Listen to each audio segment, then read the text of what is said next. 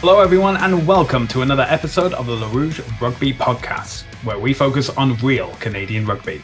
I'm Stu Hardy, joined as always by Derek Brissett. Derek, we've had some international action going on this week from both the women's and the men's 15s team. So, we're watching the women late on the Friday night and the men early on the Saturday morning. Basically, perfect for anyone on the night shift. But how were you able to cope with the...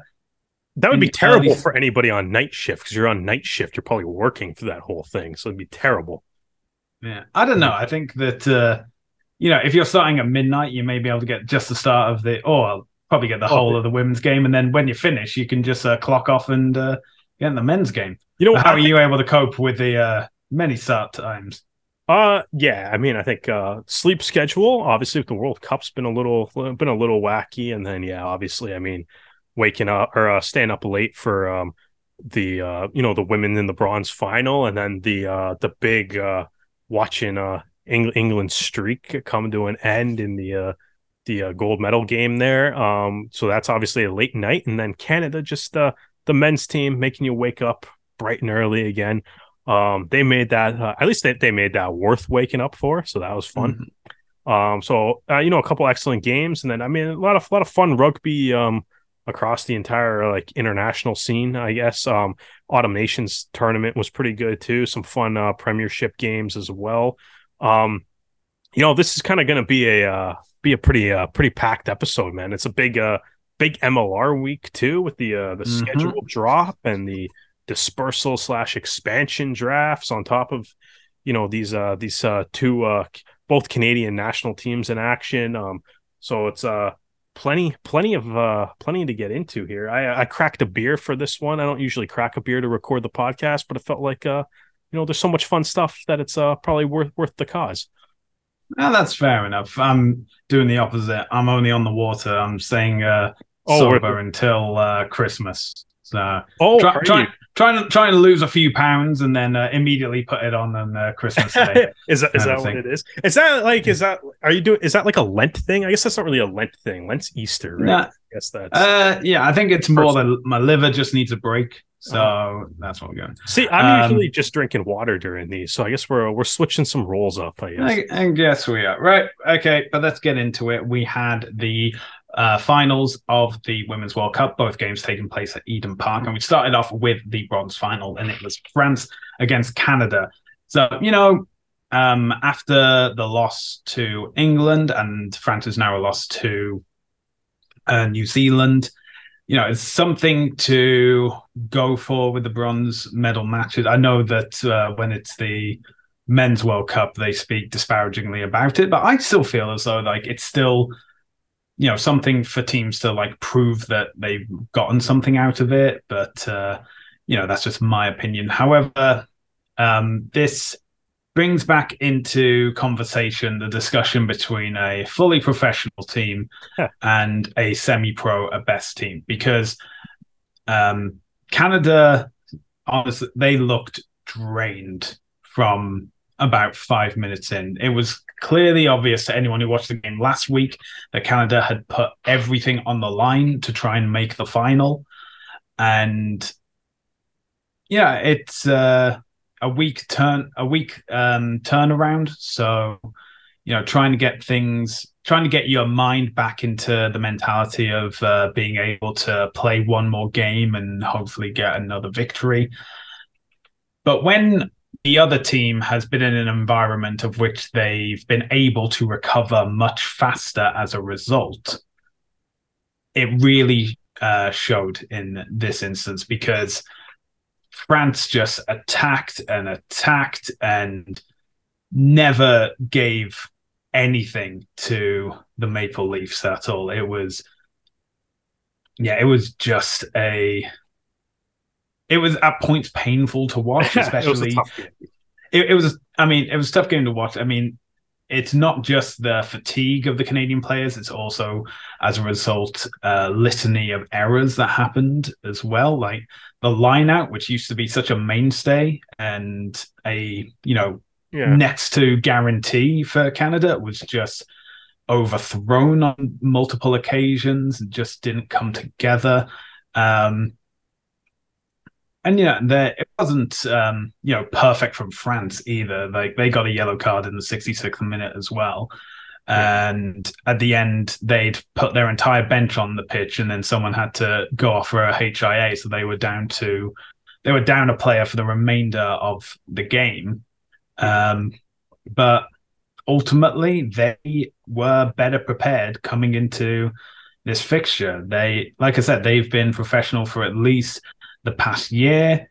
I think it was their game against New Zealand in the end of year internationals in last year that really cemented how far they'd come from being professional. And every people were talking about France as being like one of the contenders for the final. And if you saw their match against New Zealand last week, you know that if that kick had gone a few meters to the right, they would have been in the final. Yeah, and absolutely, formidable by Les Bleus.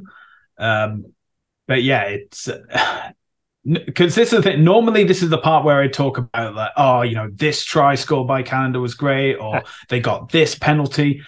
Nothing. The final score was 36-0. I can't talk about scores if Canada don't score anything.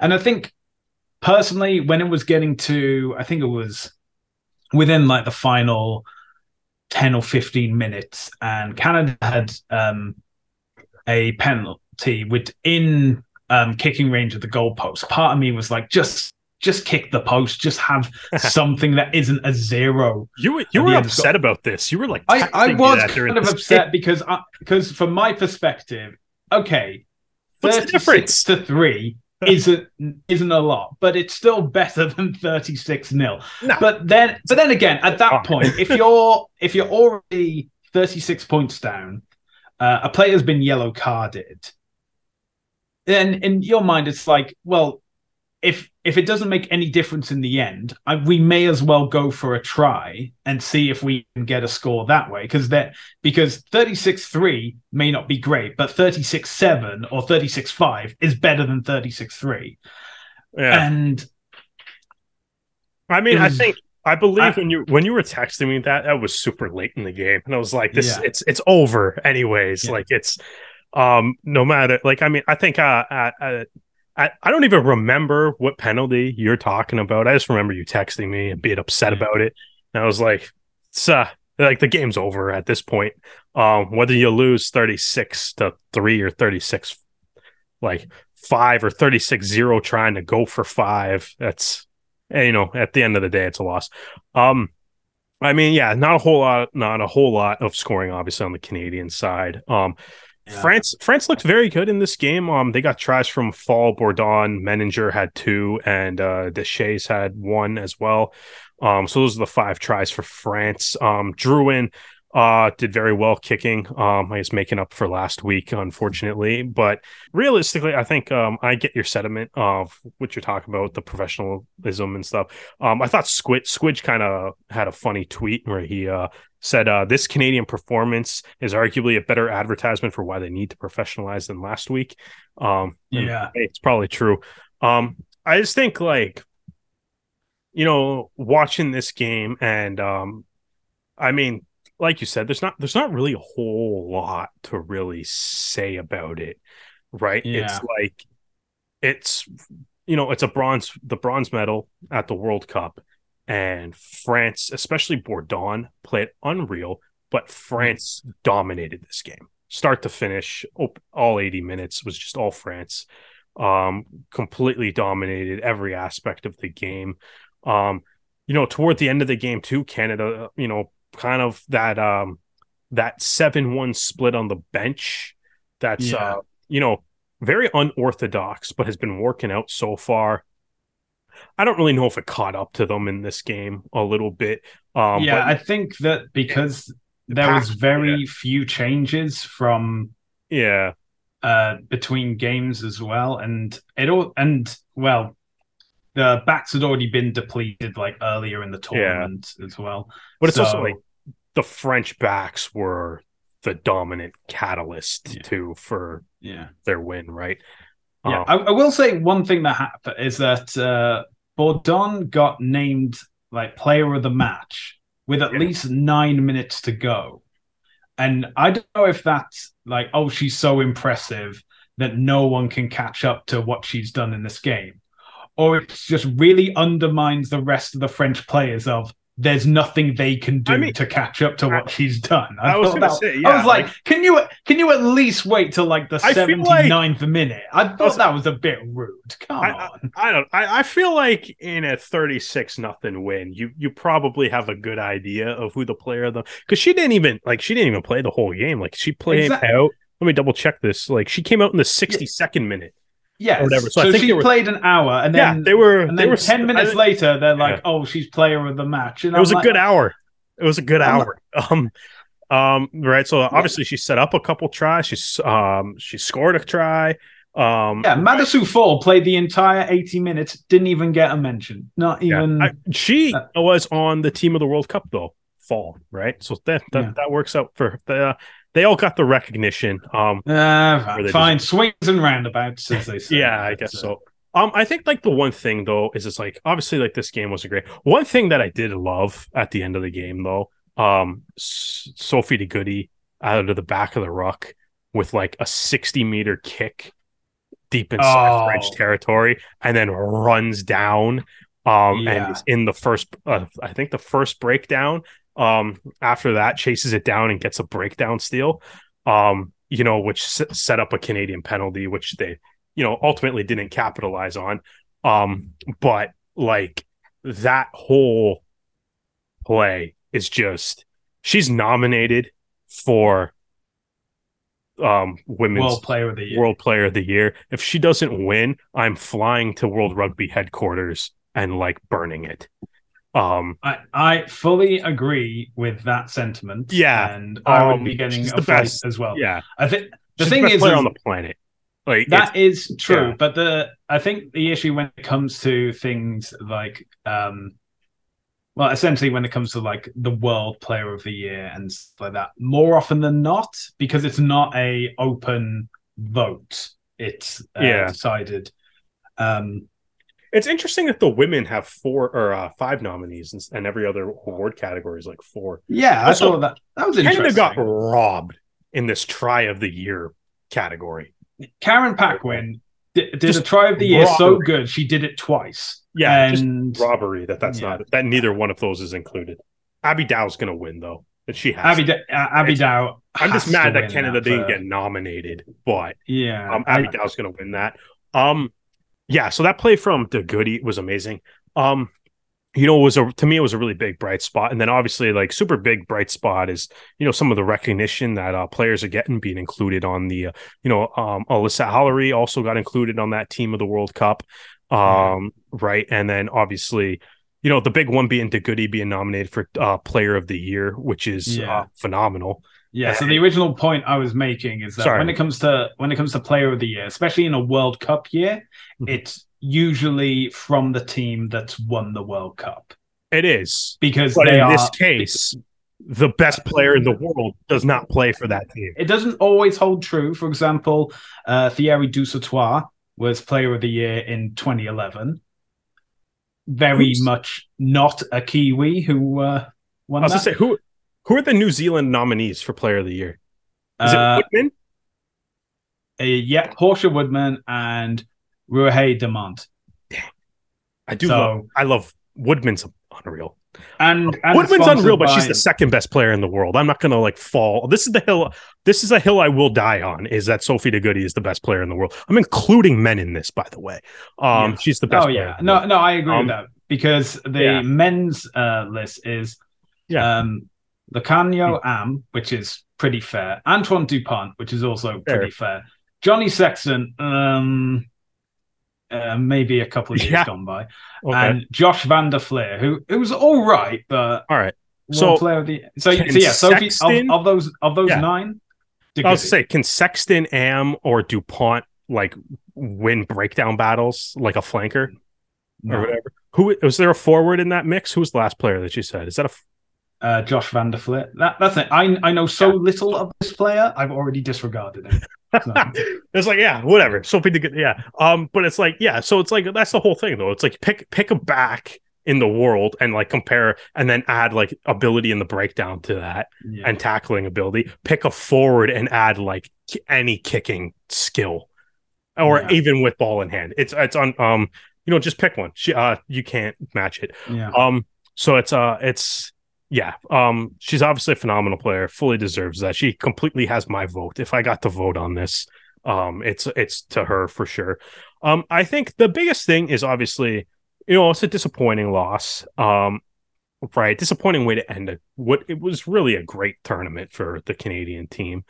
Um, and it's I just we said a lot of things last week yeah, about just how proud we are of this team, how excited we are for the future of the team, how we want to leverage, how Rugby Canada needs to find a way to leverage this into more funding, where to get more yeah, funding, how to get this women's team a little bit more funding too, and World Rugby too, I think needs to like fully invest in this as well. yeah. And No, like I don't think it's just on absolutely. Rugby Canada or whatever. I think this is a World Rugby thing. World Rugby's got to throw money at this, and World Rugby's Yeah, got to especially throwing money, because we all know that on the men's side, a lot of things is determined. Like the funding World Rugby gives you, a lot of that is determined based on the performance of the men's team.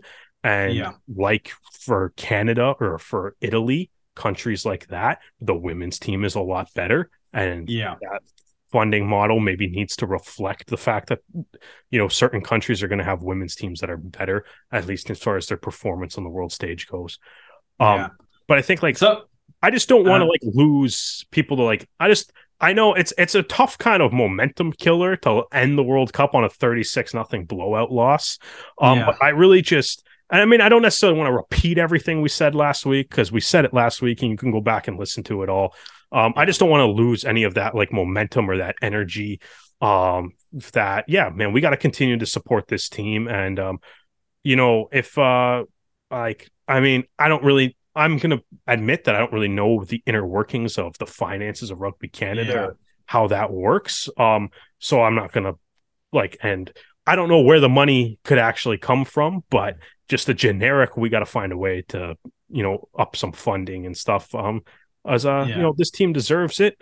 And absolutely. as I said last week too, as a little side of this is like all the senior teams deserve it. Men's, then the 2 sevens teams as well. They all deserve a little bit more funding, but it really shows for the women's team right now, considering how well they're performing despite, being maybe underfunded compared to the teams that got to the podium at the World Cup. Yeah, so Scrum Queens actually did a post-World Cup analysis of where each of the 12 teams needs to go from here. So for New Zealand and England, it is basically, keep the marketing going, keep the money going as well, because it's, obviously New Zealand had a lot of like young players coming, like Ruby Tui.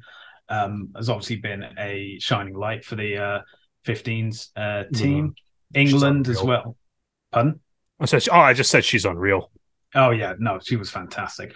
England, for example, there was a number of players who have played now in the 2017 and 21 World Cup finals, and not to disparage them, but maybe it's time to be focusing on like the next cycle, especially with England hosting next World Cup. Yep. So they need to focus on like their marketing and stuff.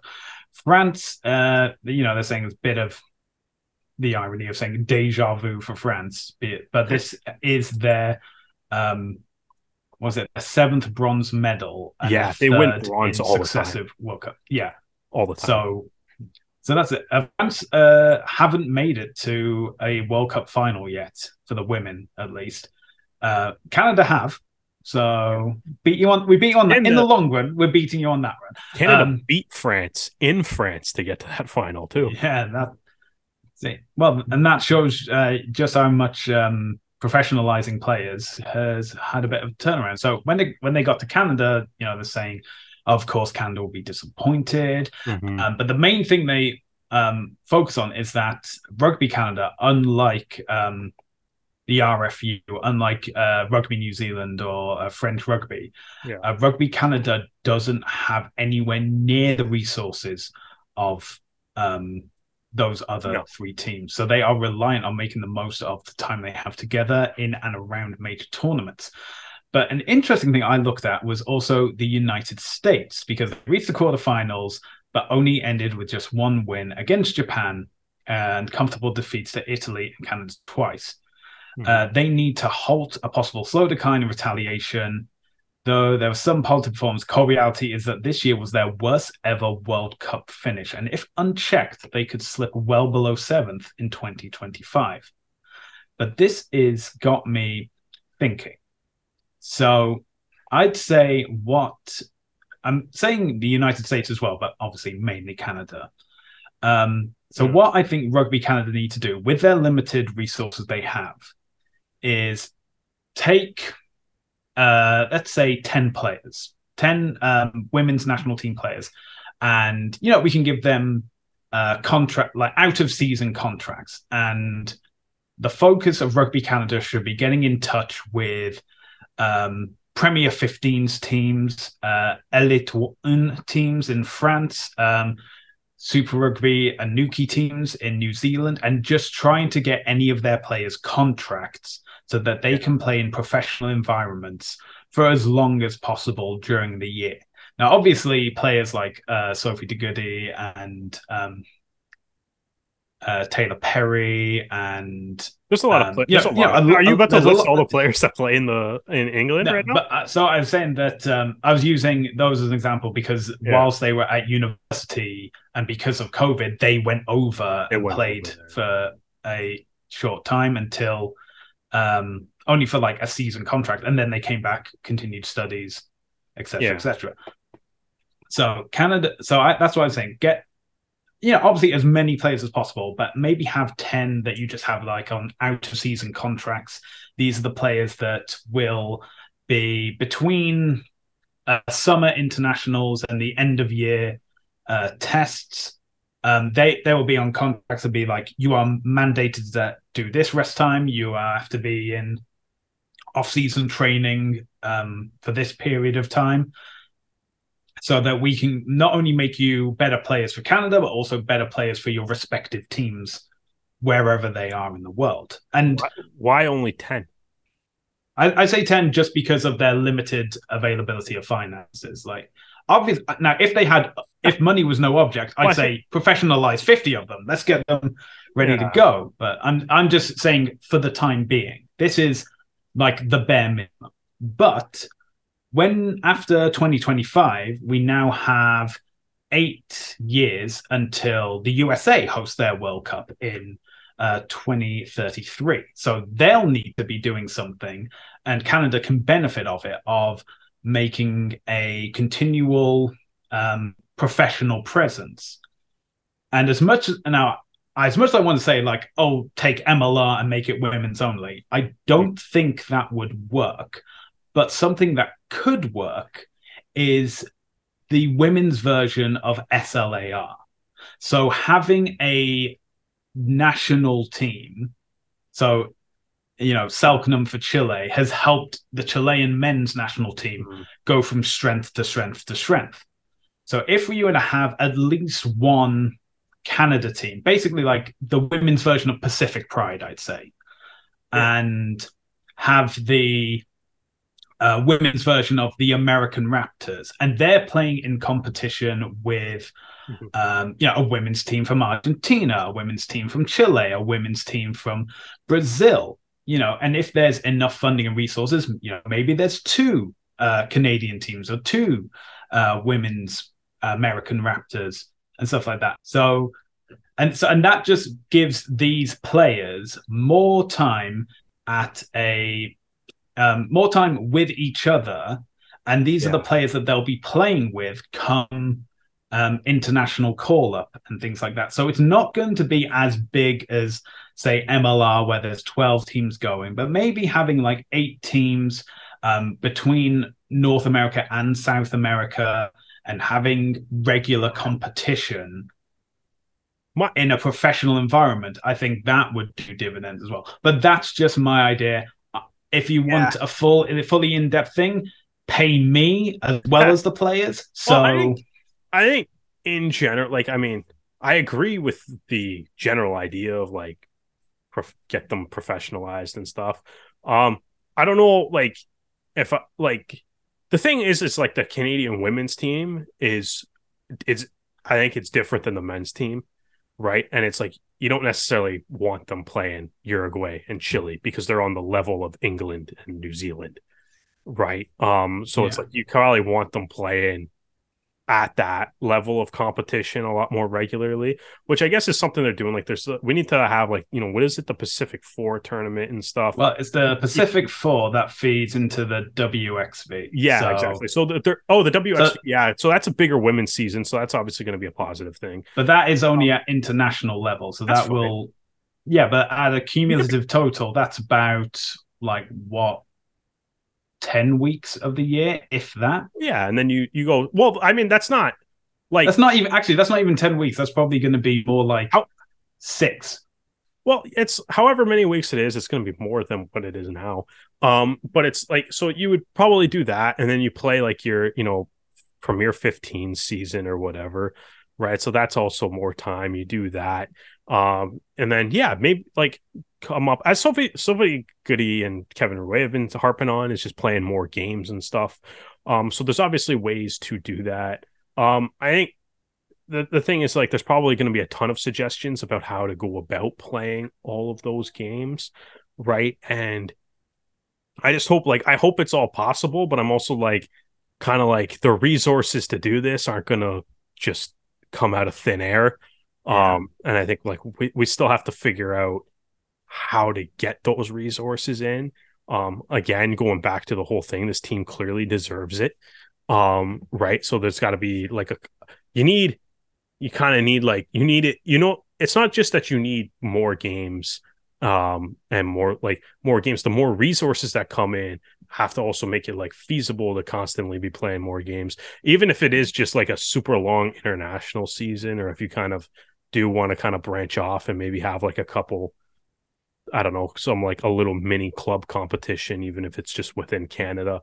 You can maybe, I don't know, you can maybe go like on, East Coast versus West Coast kind of thing or something, just to be able to keep playing games or whatever. That's going to be good. Or, work out more international competitions with, things like the Pacific Fours or the Women's XV, which I'm kind of trying to remember what they said that tournament would actually be at the moment. But it's, I think the World Cup as well definitely show that there's an appetite for women's rugby at the highest level too. Obviously the final at Eden Park sold out again. Right. And, looks to be some killer ratings on TV, and looks like a lot of people watched it. A lot of like social media posts and stuff. A lot of like, even in Canada, seeing a lot of places that don't necessarily cover rugby too regularly are posting about it. So it's like that kind of stuff. So it looks like there's a lot of positive momentum. And like I said, that's like earlier, it's like as far as the resource things go, it's not just on like Rugby Canada or any of the other individual unions. Like World Rugby needs to dive into this head first, right? Because it's like this sport seems like the women's side of this sport seems like it's ready to like burst at the seams as far as like the popularity and everything of it goes. And if you can just turn like the Premier 15s or something into an absolutely elite like Northern Hemisphere league that has players from across, say, the Six Nations, and across from the Six Nations, and then a lot of players from Canada and the USA mixed in there too. Make that like a little bit of an elite competition. Maybe it'd be cool too. It's like, I mean, if you want to like grow it, do some marketing. You can, even if the Premier 15s want, like, I don't know, pick like who's the teams that are going to have the most Canadians and Americans on them? Saracens and Exeter, come play a game in Toronto or something. Like, or like New York or wherever, kind of branch out like that. Again, that's expensive. Where are those resources coming from? It's something we have to figure out, because it's not going to come out of thin air, despite how much in the aftermath of the World Cup everybody's talking about. We need to fund women's rugby more and stuff, but we need to actually as we need to take that excitement and actually do something to contribute to the funding of women's rugby more instead of just talking about it, right? Yeah, makes sense.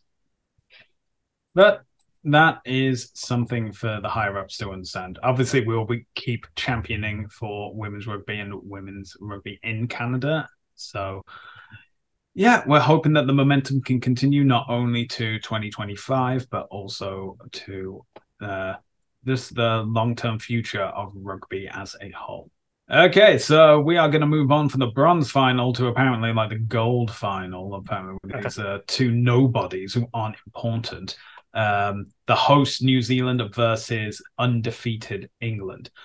But this is Eden Park, an absolute fortress for all of New Zealand rugby. The men's team haven't lost there since like 1996, I believe. And the women's team are having their longest unbeaten run at home. And, it's Eden Park and it's a fortress, and it's the fortress that won out because the final score, New Zealand 34, England 31. England got a red card early in the game and it looked like they could be out of it, but they kept their fight in as long as they could. But eventually it was the Black Ferns once again to lift their now 6th Rugby World Cup, and they have defended their win from 2017. This also means that England's match winning streak ends at 30. This is the longest in history for both men or women. Yeah. And this match is the 5th Rugby World Cup final to feature both New Zealand and England, and they have all been won by the Black Ferns. So congratulations to New Zealand. You're defending your Rugby World Cup win, lifting the Kathy Flores Cup, as I'm calling it. Everyone has that caught on yet? It'll catch it. I'm sure. I've reached out to Squidge Rugby, checks in the post, and he'll be mentioning it, I'm sure, in due time. But congratulations to New Zealand, commiserations to England, and you gotta be grateful for New Zealand Rugby and the Black Ferns. Yeah, this has been the biggest women's World Cup to date. Mm-hmm. And it's not the end. It's just the springboard of things to come, as the Scrum Queens have mentioned. So New Zealand, you got to keep the momentum going in terms of marketing. England, this is a very painful knock, but you can keep professionalizing your players. You can keep growing the game in the UK. Obviously, the Six Nations is only just a few months away, and they'll be looking to secure another Grand Slam. And it's just the beginning of where professional women's rugby can go. And I, for one, am excited to see where it ends up.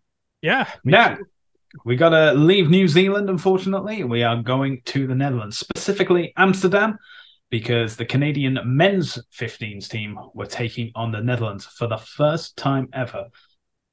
Now, Canada are ranked higher than the Netherlands, but as we've known, unfortunately, over the past few years, that doesn't really evaluate too much. So, we're going into this game pretty blind. As I said, this is the first time they've played each other. Never happened before, and held at the National Stadium in Amsterdam. This is a surprisingly large turnout. I feel it's surprising for me because you had to wake up early to watch this game. But obviously for the Dutch rugby supporters, there was a lot of support going on. Lots of young guys and old guys in blazers watching the game, enjoying the rugby. And, it seemed that it was a great atmosphere going on.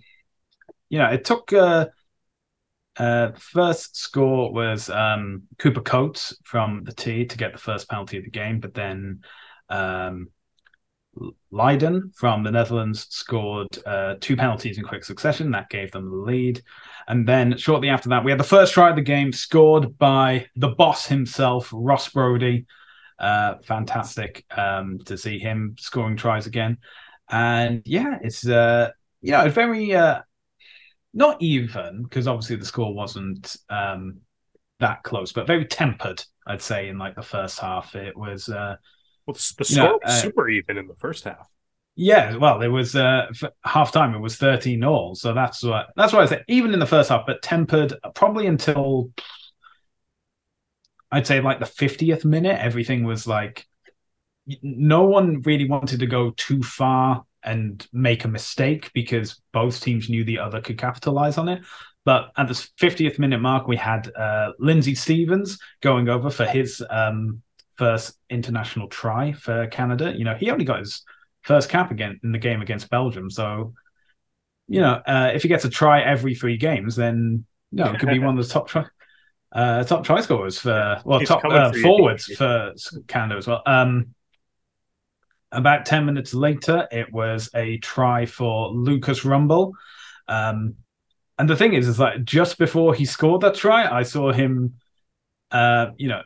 looking a little bit drained, a little bit woozy. And that's the thing. I'm thinking like, oh, maybe we should get Rumble off, as soon as possible. He's, it's all smoke and mirrors. Once he got his hand on that ball, it was like unable to be stopped. And of course, Rumble, as soon as you're there down on the ground and he's got his hands over you, it's already too late.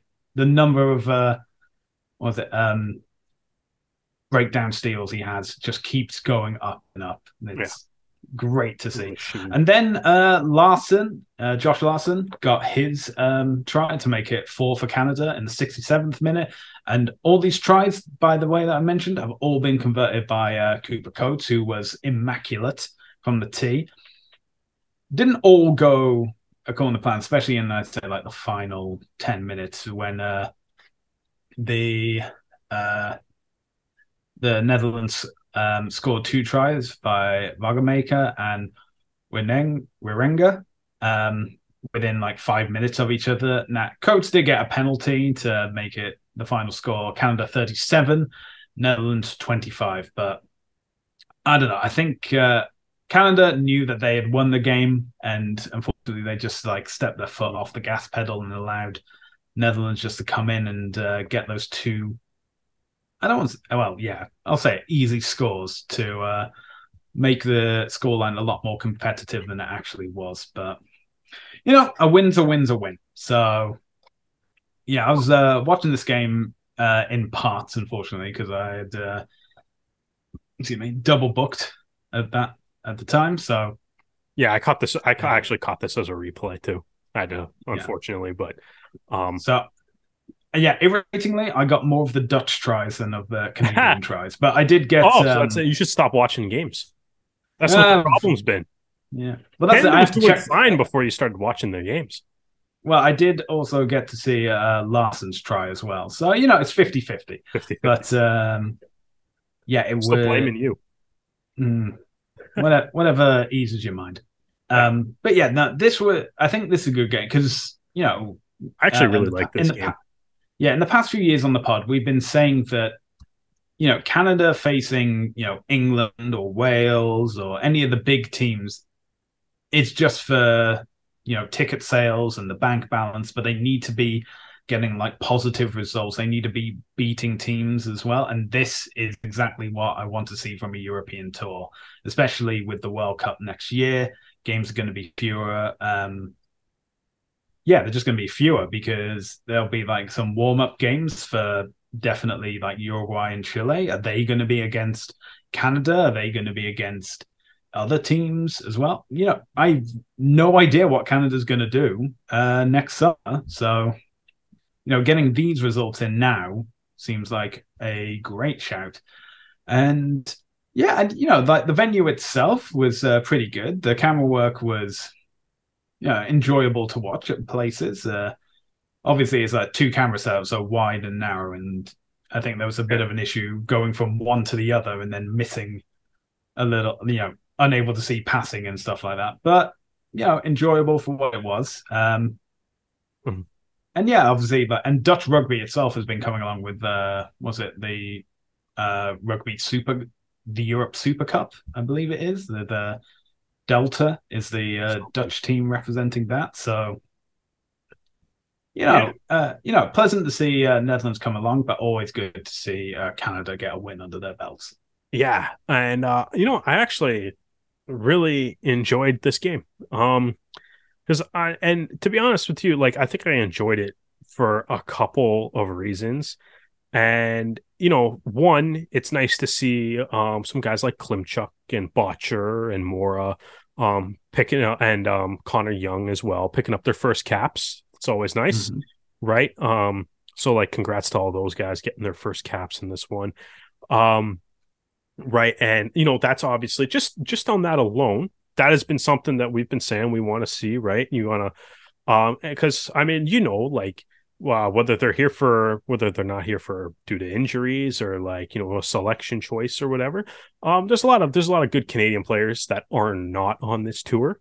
But it's definitely one of those things that we've been saying that we really want to see, is like we want to see the next sort of generation kind of coming in, playing games, getting some caps under their belt. And so just before the game even kicks off, and I mean, after the game kicks off, so there's a handful of those guys came off the bench.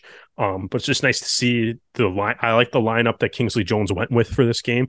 A little bit of a veteran mix, young guys that have a couple of caps but haven't necessarily played a lot, mixed in with the four guys getting their first cap. So that was nice to see.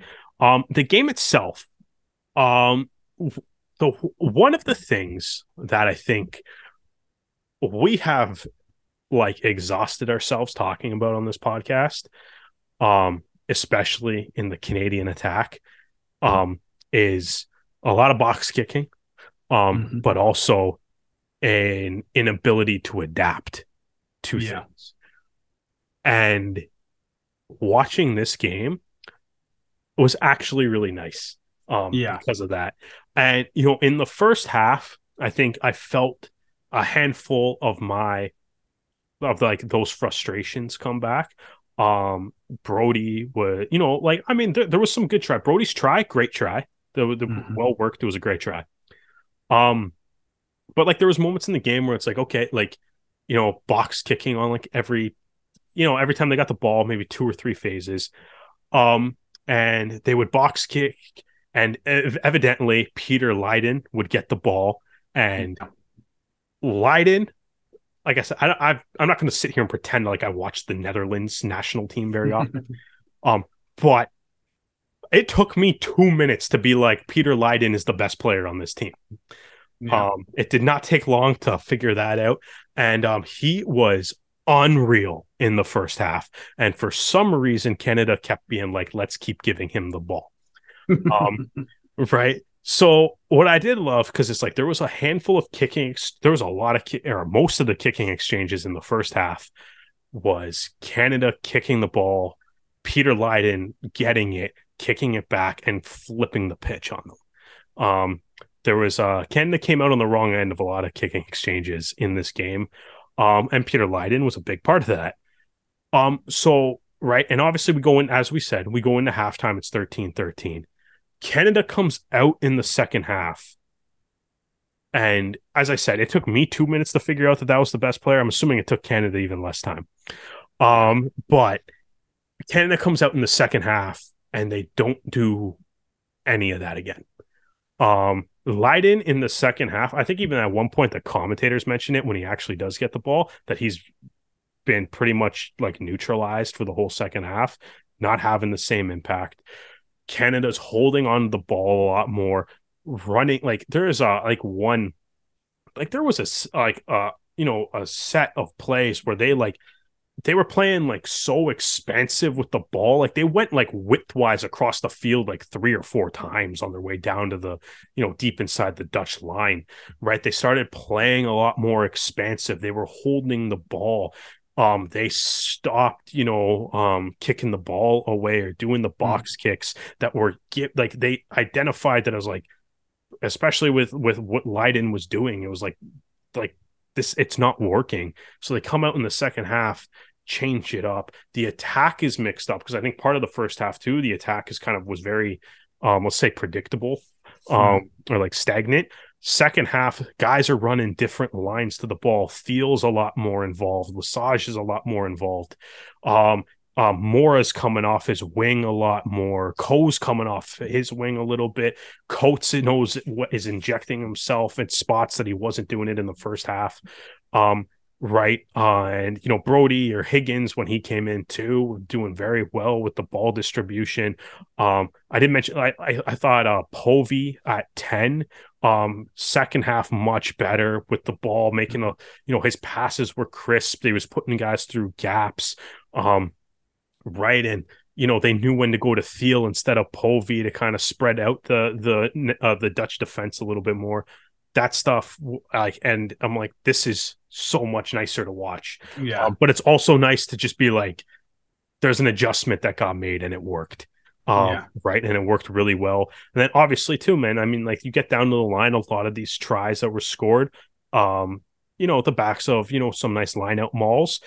Really liked the one that led to that Lindsay Stevens try, which I believe is the first try of the second half. Nice little maul variation where they had Bailey in the back and then he runs forward. So Larson runs back behind him. Bailey goes up, gets the ball, and then passes it back down to Larson to kind of change where the maul, where the maul's actually going to be coming in from, which worked out really well. And, Stevens obviously scored that try. The forwards did really well just with the ball retention too. Which I think is part of the adjustment, is like the adjustment of not kicking as much works because the forwards did a great job with their ball retention in this game, and especially when it got 2 scoring opportunities, right? Like both Larson's and Rumball's try, lots of pick and goes and stuff there, right? Until they eventually got over and scored. Which is a great way to score in rugby. And it was really nice too. Like, I mean, I thought Connor Young when he came in, I'll circle back. So I loved all those things. Circle back to the guys with their first caps. I thought Mora played great. Coming off his wing. Connor Young, really high work rate and stuff. Liked seeing that from the prop. Botcher and Klimchuk, I also thought when they came in, they did pretty well at the breakdowns and stuff too. They were, made a couple tackles, had a nice little impact in the game. And I mean, I think only real criticism coming back to the end, and it's as you kind of mentioned, 2 tries in the last 5 minutes. Brings the scoreboard to make it look a little bit closer than what it was in reality. But at the end of the day, that's it is obviously a younger team. But you would like to see those get closed out a little bit more. A little bit more effectively, but that's the only real complaint. Like, I think, so I guess to sum up, I loved the halftime adjustments that got made, because I mean that's been something that we've been harping on for a long time, and I love that there was the attack was a little bit more varied, and there was a little bit more they showed the Dutch something that they didn't in the second half. They showed the Dutch something that they didn't see in the first half, and I think that is basically, that's what won the game. It was a tied game at halftime, right? And like those adjustments, I think, are what won the game. So, good on Canada for doing that, man. It was a nice win. Yeah, and it's going to be more of the same next week, because Canada are playing. They're playing in Amsterdam, but they are playing a much, much tougher opponent. It is the long overdue 2019 World Cup match that we've been waiting for. It is Canada versus Namibia. Now, Canada, with their victory over the Netherlands, they did rise to 21st in the world. But Namibia have also risen as well. They are currently 23rd in the world. So while they are still below Canada, I should also point out Chile are currently below Canada as well, and they are going to the World Cup, as is Namibia. So this is going to be a much tougher occasion. And, Namibia obviously will be trying to continue and build some momentum. I know the World Cup's a year out, but it's, something that they want to do on an international level. But Canada, as they said, they're going to need to adapt to their plan. Their attacking style in the second half was far, far better than what we've seen in a lot of men's 15s games for Canada. So I'm hoping they can continue that. And if it doesn't work, I hope they can adapt as well. But that game will be available on tsn.ca or the TSN app. and that kicks off at 8:30 a.m. Eastern Time this Saturday, which will be the 19th, November 19th. All right, great. Right, so we've been to New Zealand, we've been to Europe. I think it's time to come back home because, as we said at the start of the show, we have a lot of MLR news that has been announced as of today because we are recording on Tuesday, November 15th. So let us begin. We're going to start with the Arrows specifically because last week they announced the re-signing of 2 foreign forwards and they are coming back for another season. Isaac Salmon and Alani Faleva are back for more as they have re-signed with the Toronto Arrows for MLR 2023.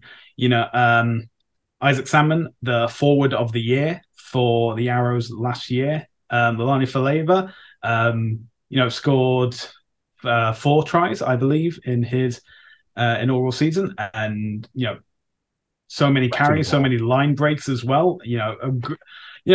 Growing into being the role of a fan favorite, especially when he comes off the bench, it's just like great to see. And obviously with the departures that have happened with Cole Keith and Andrew Cotrin, having these guys back, it gives a bit of reassurance in that front row, especially. So, welcome back, Isaac. Welcome back for Lalani. Yeah, I mean it's nice. It's most of the pack seems to be returning. Obviously, those guys made huge impacts last year, right? And Salmon proved to be kind of, as you said, forward of the year from the team, right? So unreal scrummager, and when the ball's in play too, everything about his game's great. Faleva, so much fun to watch. Dude's a wrecking ball. It's whenever he gets the ball in his hands, man, it pulls people out of their seats. So great to have him back too. Yeah, well, maybe starting this year. No Cole Keith. Yeah, I guess maybe starting one jersey. What are we thinking for him? I don't know. Well, that's the thing. You say he's obviously made an impression with the fans. Definitely made an impression with the staff as well. And I think it'll be interesting to see. I think one of the issues I had with Faleva is that obviously after he would make a line break and then make 40, 50 meters.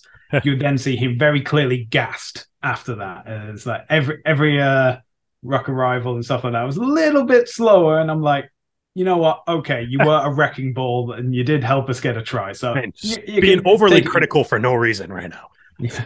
I know I'm being overly critical, but that was also like in the summer. He may very well have this offseason, this MLR offseason, been told, yeah, we like you doing line breaks. We want you to do more of them. Would you just focus on this and stuff? And he may come back and he may be like an absolute superstar on the field, making the MLR. Well, it's making the MLR 15 week in, week out. No one can touch him, both literally and figuratively. I guess is it between him and Grindal, I guess, starting loosehead right now?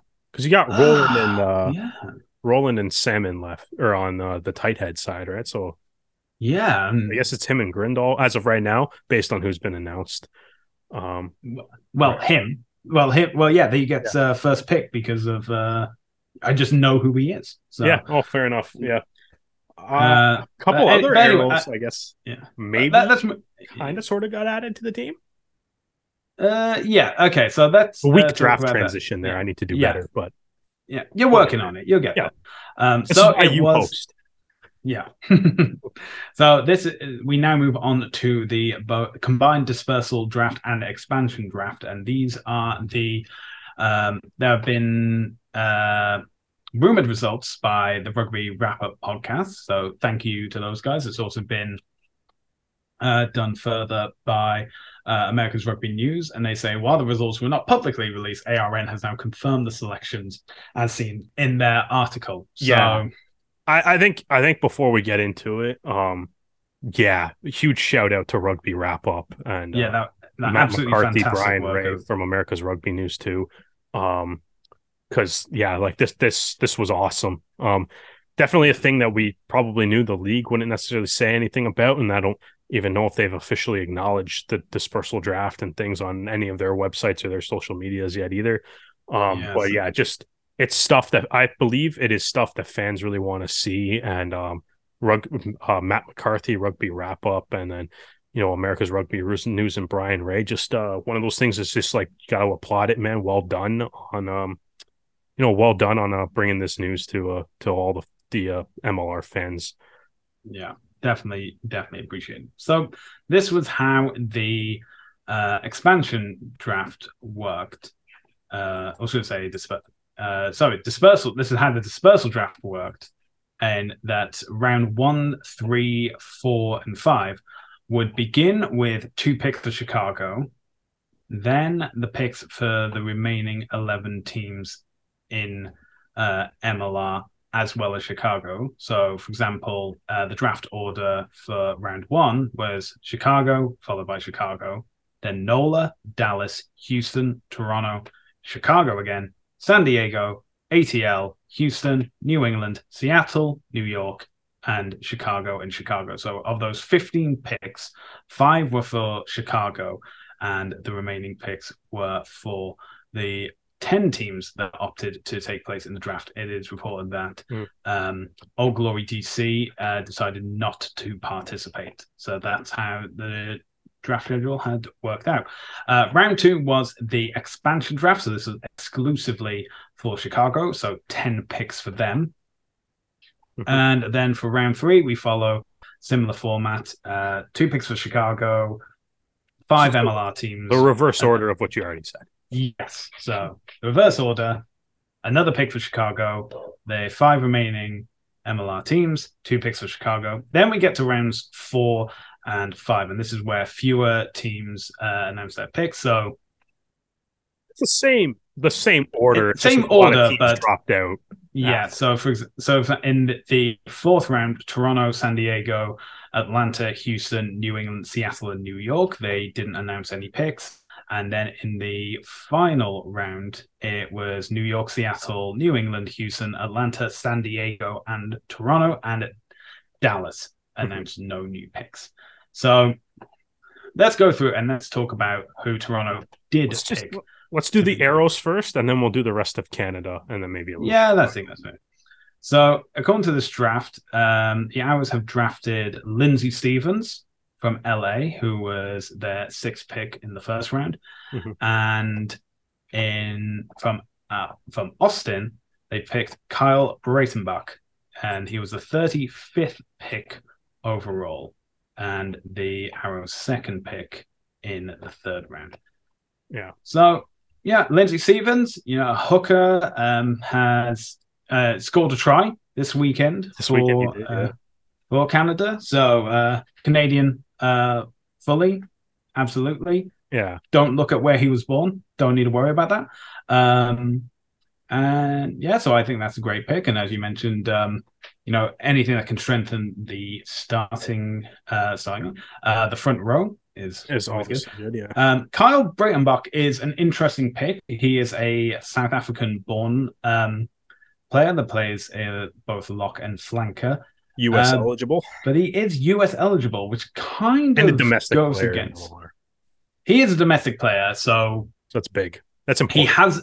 While he hasn't been capped by the United States, he has played for the USA Selects. I don't think or know for certain if that actually makes him a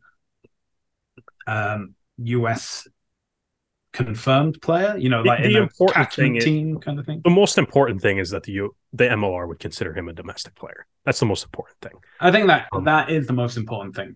Something to mention though is that these draft picks are currently going through they have to actually be signed. Negotiation period. So while they have been drafted, they have not been signed by any team. It's basically every team just owns the rights to these players now.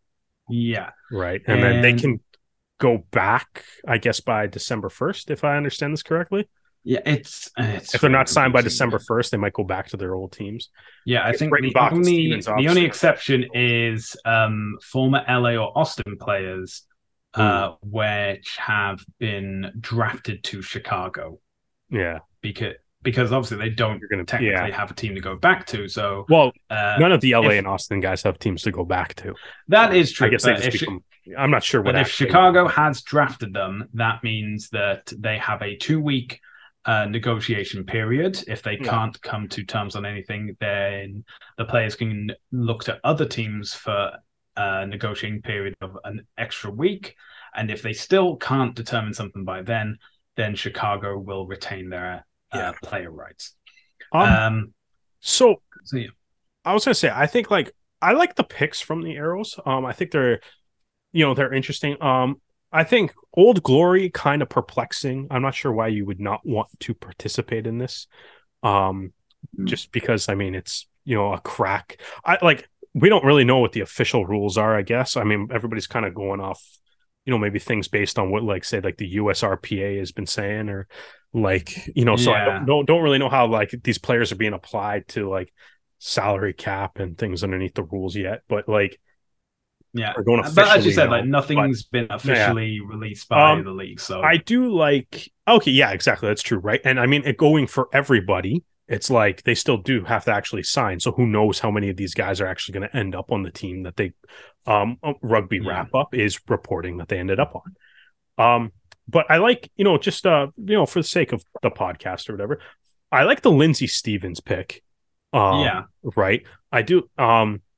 Just because, and I know there's a couple really talented Canadian players and stuff that went after Stevens as well. But I think Stevens, looking at the roster that the Arrows have released publicly so far, the only hooker on the squad as of right now that is as like I said that has been announced. The only hooker on the squad that's been announced right now is Gene Cemented. Right. So that's the only hooker. So it's that's obviously you need more hookers. Quatrin's obviously gone to New England via Utah. And hopefully McRogers is back. I really like McRogers, so I would hope to see him. But obviously you need at least 3 hookers on your team. So looking at that, Stevens makes perfect sense. He's a Canadian player. That's obviously been a thing that the Arrows have really made a big part of their identity. So that pick, both on positional fit, Stevens' skill set, and maybe kind of the ethos of the Toronto Arrows, I think that pick makes a ton of sense. Breitenbach, I find interesting. He's obviously an incredibly talented player. Counts as a domestic player, which would be great. Which is great too, because you don't have to burn that one of those 8 foreign player slots that the Arrows have. The only thing that's the thing that to me is interesting is that he is a lock and flanker. He's a good one too. But right now you look at the locks, we got Shepherd, Torrance Reed, Wadden, and Flesh signed. Obviously there's a couple more guys that maybe we're waiting on to hear if they're going to come back. I would love to see Paul Cialini back, for one, off the top of my head. Right. But we'll see what happens still. I'm just going based off the roster that we have so far that they've announced. So you have that, and then the back row right now, you have O'Neill, Rumball, Rutten, Edie, and Larson. And it's that, especially the back row, that is loaded. So that is they just drafted another. So I guess they just drafted another lock flanker. And those are some really deep positions. So I'm interested to kind of see. Well, again, one, obviously the first thing, if Breitenbach actually ends up signing here. But then 2, how it's kind of utilized, because how it's kind of utilized. And man, I think Arrows training camps can be fascinating from 4 to 8. Because that's a lot of competition. That is incredibly deep. And like I said, it's just even in this conversation right now, we're naming some guys that it's it'd be nice to see. Like I said, it'd be nice to see Paul Cialini back. He's not included in this yet, right? So I don't know if he's coming back. I hope he is. But Breitenbach, that's that's deep. The Arrows are deep from 4 to 8 right now. So interesting to see how he fits in. Leads to my theory is that Breitenbach may be traded for a player in a different position, maybe with salary cap going either way or whatever. But for a player in different position. After all, some Canadian players have been announced for other teams, and they may be in need of. I was about to say New York, but they've started to announce their teams for 2023, so Yeah, I can't finally. really get ahead of himself. But let's actually have a look at the Canadians or the Canadian eligible players that have been drafted to other teams. So Stevens was the first by Toronto, and then followed up in the 11th pick is Ben Lesage, who has been drafted to New England. 18th pick was DTH Van der Merwe, who has been drafted to Chicago. Justice Duru, the 30th pick, has been drafted to New England. Corey Thomas, 34th pick, has been drafted to San Diego. Nick Taylor, the 42nd pick, has been drafted to Chicago. And Kainoa Lloyd, the 57th pick, has been drafted to Chicago as well. So Corey Thomas is actually moving the least. He's just going a bit further down the coast to San Diego from LA. Interesting, too. Corey Thomas playing the same position as Breitenbach went the pick before Breitenbach. Yeah, I think also that, interesting.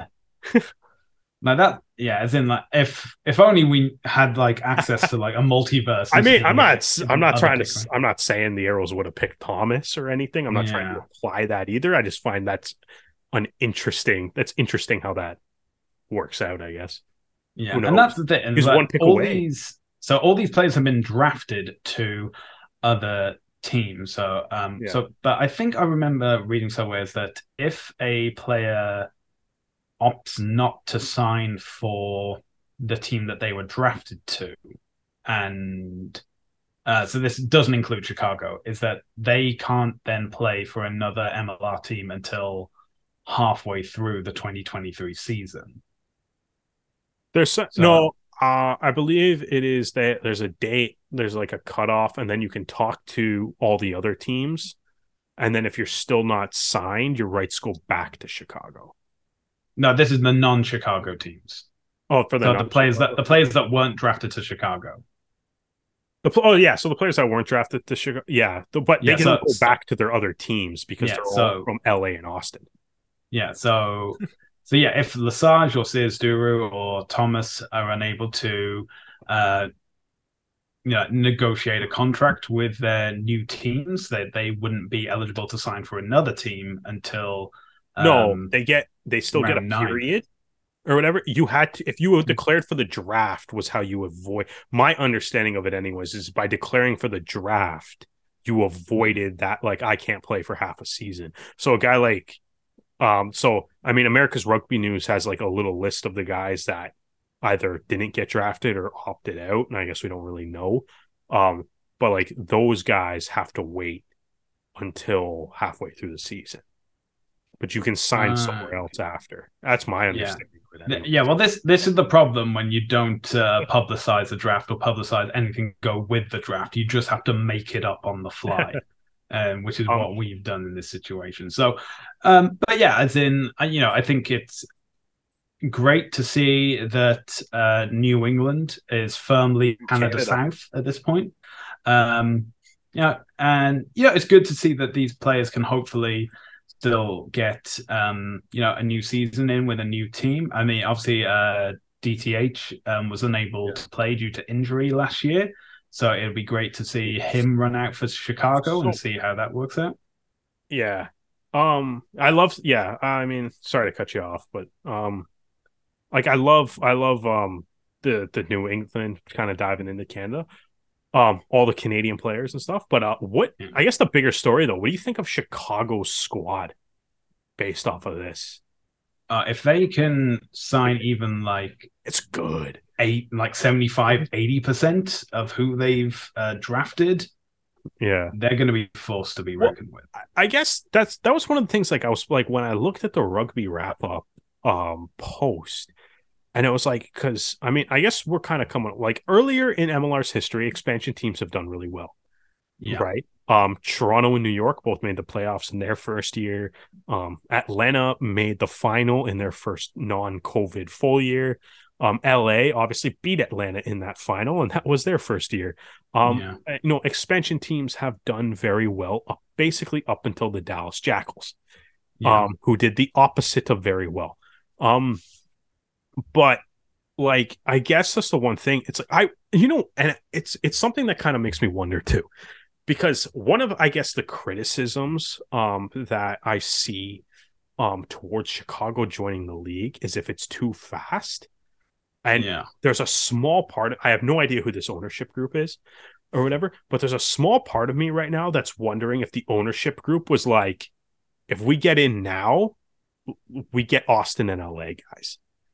Yeah. Right? Because it's like you kind of look at this, right? And it's like the core of the Chicago, whatever they're going to be called, Yeah. is the two best teams in the league from last year. That's the core of the team. Pretty much. Right? So like I kind of was looking at it based on like who they picked. Like I did a little mock-up starting 15. They picked a lot of domestic players, which is probably the smart move, by the way. Yeah, that is true. But you could probably go front row of Lerome White, Huey Roach, Charlie Abel. Your second row can be Nathan Denhoy and Luke White. They didn't pick a specialist 8-man, but I'll go with the 3 flankers that they drafted. So Luke Beauchamp, McLean Jones, and Tommy Clark in your back row. Sidney Shoop, scrum half, and then a back line of Luke Carty, Bryce Campbell, and Billy Meeks in the centers. Right, and they still have freaking O'Keefe too. Right, they still have O'Keefe too. That is nasty. And then you got Julian Dominguez. Your wingers right now. If you want to pick between Julian Dominguez, John Ryberg, and DTH Vandermeer, who you want on the wing? Spoiled for choice. Yeah, exactly. And then I had Chris Matina as fullback, or Chris Matina as fullback. So, like, dude, that's if these guys do sign, that is nasty. Yeah. Right. And that's not even including, like I said, they didn't draft an 8-man, so they got to go find one, whoever that is. Right. It's like they still have positions to load up. This is not a full squad, obviously. Oh, so no, they can still do that, and maybe it'll get affected based on who signs. But it's like, as you said, if these guys sign, the Chicago whoever's are looking phenomenal early. Yeah. Well, that's the thing you want that unfortunately Dallas couldn't provide last year, is actually some competition to the league. Yeah. And that's it. Well, Dallas may announce a fantastic squad and, finally get a win under their belts as well, which would just be wonderful to see. But we also now know that Chicago will be playing most of their games at SeatGeek Stadium in Chicago, because today MLR announced the 2023 schedule, and the new season will begin on Friday, the 17th of February, 2023. And one of the games that will kick off the season is the Fire and Ice Cup, as Toronto head back to Atlanta, hoping to win the cup for the first time in its history. The Arrows now announced that their bye weeks are rounds 3 and 12, and that they will be playing Chicago, Utah, and Dallas away, and Seattle, Houston, and San Diego at home. And for the remaining Eastern Conference teams, as is tradition, they will be playing them both home and away to give the total of 16 games this season. Derek, we finally know when MLR 2023 will begin. It's a bit later this year, hopefully a longer preseason training camp. No, I think we know when camp will be great. Looking at the schedule, I guess we got a Friday night, or Friday morning, according to the times on the website, 3 a.m. kickoffs. I think they're still ironing some things out, but okay, I'm kidding. But all right, so we're looking at the schedule. So we got Atlanta, like you just said, Fire and Ice Cup. That's Friday night. I'm assuming Friday night. February 17th, that'll kick it off. I just kind of wondering, looking at the schedule, which one, a 12-team league. It's sad to see 2 teams removed from the league. That's never good. A 12-team league works much better than a 13-team league, though. And the structure of the schedule, it's much cleaner. It's much nicer. But so I like that we're returning. We're playing everybody again. That's kind of fun. Right. I like the old format. Looking at the schedule, though, Stu, what game for the Arrows? Just keep it to the Arrows. Keep it simple. What games are you looking forward to? Would it maybe like a top 2, top 3? What are your games you're most excited about? I'll keep it with the home games for the time being, because obviously there are some Yeah, I'd say of the away games, it would probably have to be that game against Chicago, just because they're going to be like a Chicago. complete unknown. Yeah. If they do sign the players that they've drafted, they are going to be incredible to watch. Yeah. The first home game is going to be against New York, the defending champions. That will be it'll be the second time they'll have played New York in the season by that point, because the Arrows play New York in the second round as well. Something concerning is that we know very little about Chicago, but we do know that their stadium is SeatGeek. New York still hasn't announced their stadium. But also, come on, guys, get on with it. Just find somewhere, just announce it. Let's get it done. Here's another side question, though, because we know the MLR for some reason seems to hate the cold. Where do you think that's that? Because then Toronto's got February 26th and March 11th, and March 11th I guess is going to be at SeatGeek Stadium. But where do you think? Do you think there's a chance that New York game might be like a neutral venue? Maybe, because it's like we know the MLR seems to hate the cold. That is true. Like, but I honestly don't know. That's I hope the thing, it's not. I'm going to say this right now. I hope it's not. Play in the cold. It's fine. Yeah. We're going to put teams in these cities, play home games in these cities. Yeah. I think it's good as well is that obviously last year we had the Arrows had the game against LA that was in BC. And especially after having their entire 2021 season in Atlanta, I think fans were a bit miffed to have to lose yet another game to a neutral venue. So the fact that the Arrows faithful are getting 8 games in Toronto next year is something to behold. Nice. So I'd say the big games that I'm looking forward to are obviously the home opener on April 8th against New York. I think as well the game against Atlanta, because I think the Arrows and Atlanta have that friendly rivalry that really brings out like the best in both teams. And then I'd say like the third big one is probably the Arrows' penultimate game of the season against San Diego.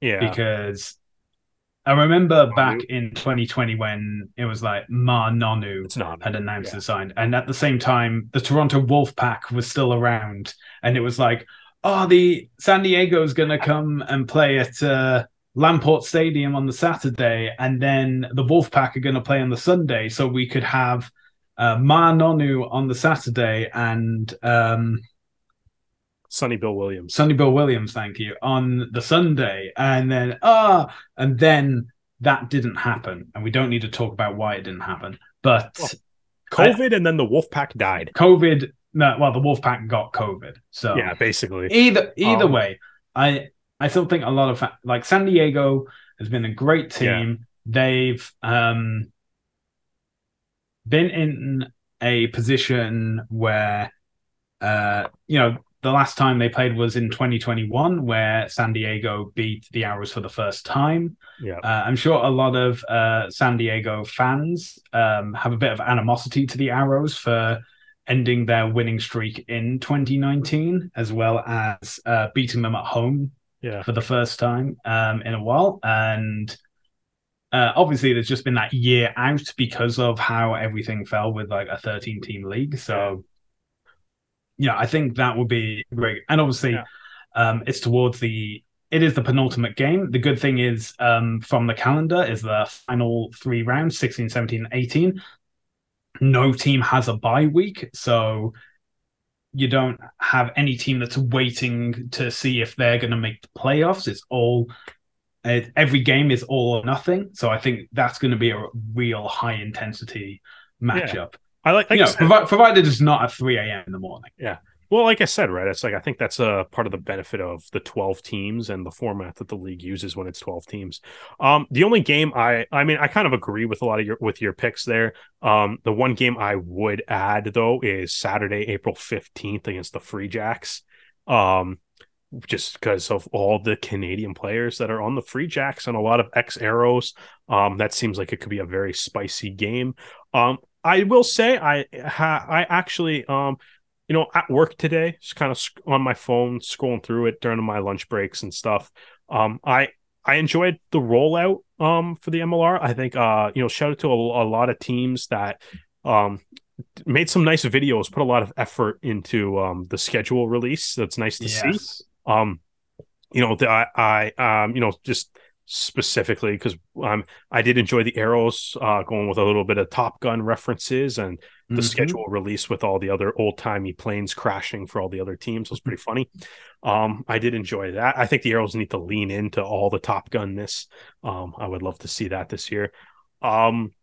So I thought that was good. So I thought that was interesting. I also did like the arrows doing the Chicago beef thing. That's kind of funny. It leads to a bit of could lead to a bigger discussion about what you might want that Chicago team to be called. The other thing that I think was noteworthy that we were kind of talking about, Seattle's got a new logo. They didn't really announce it, but it's kind of no, it's not really new. It's updated. It's updated. So different shaded green, the eye on the Orca's green, and instead of saying Seattle Seawolves, it now says Seawolves Rugby. So slight tweak. They didn't really make a big deal out of it, but it is one of those I guess interesting things that I noticed during the schedule release today. So there's a lot to look forward to. By the time this comes, it'll be about 90 days until the MLR season kicks off. Some players still to be announced, some draftees still to be signed. But get ready, everyone. Rugby's returning to North America. But if you can't wait that long and you have to see some rugby as soon as possible, we've got the places where you can find it. Of course, the Northern Hemisphere is continuing the Autumn Nation series. That will be available on DAZN, as well as the Canada men's 15s team. They will be playing against Namibia this Saturday, 8:30 a.m. Eastern Time, and you can watch that game on tsn.ca or the TSN app. If you like listening to this podcast and would like to listen to more, you can do so on Spotify, Anchor FM, and Apple Podcasts. And if you like watching our beautiful faces and would like to see some other videos that we've recorded with players during the 2022 season, you can do so on our YouTube channel at The Rouge Rugby. In fact, you can find us across all social media platforms, including Facebook, Twitter, Instagram, and TikTok at The Rouge Rugby. Derek, where can the fine people find you? I'm at Brissette the Jet across all social media platforms. And you can find me mainly on Twitter or Instagram at Hardman, spelled H4RDAN. Well, Derek, I think we're going to end the podcast there. Thank you for talking to me about the unfortunate result of the bronze medal final, the success of the men over the Netherlands, and the exciting MLR news we have. And thank you all for joining us for another episode of the Le Rouge Rugby podcast, focusing on real Canadian rugby. We hope you can join us again next time.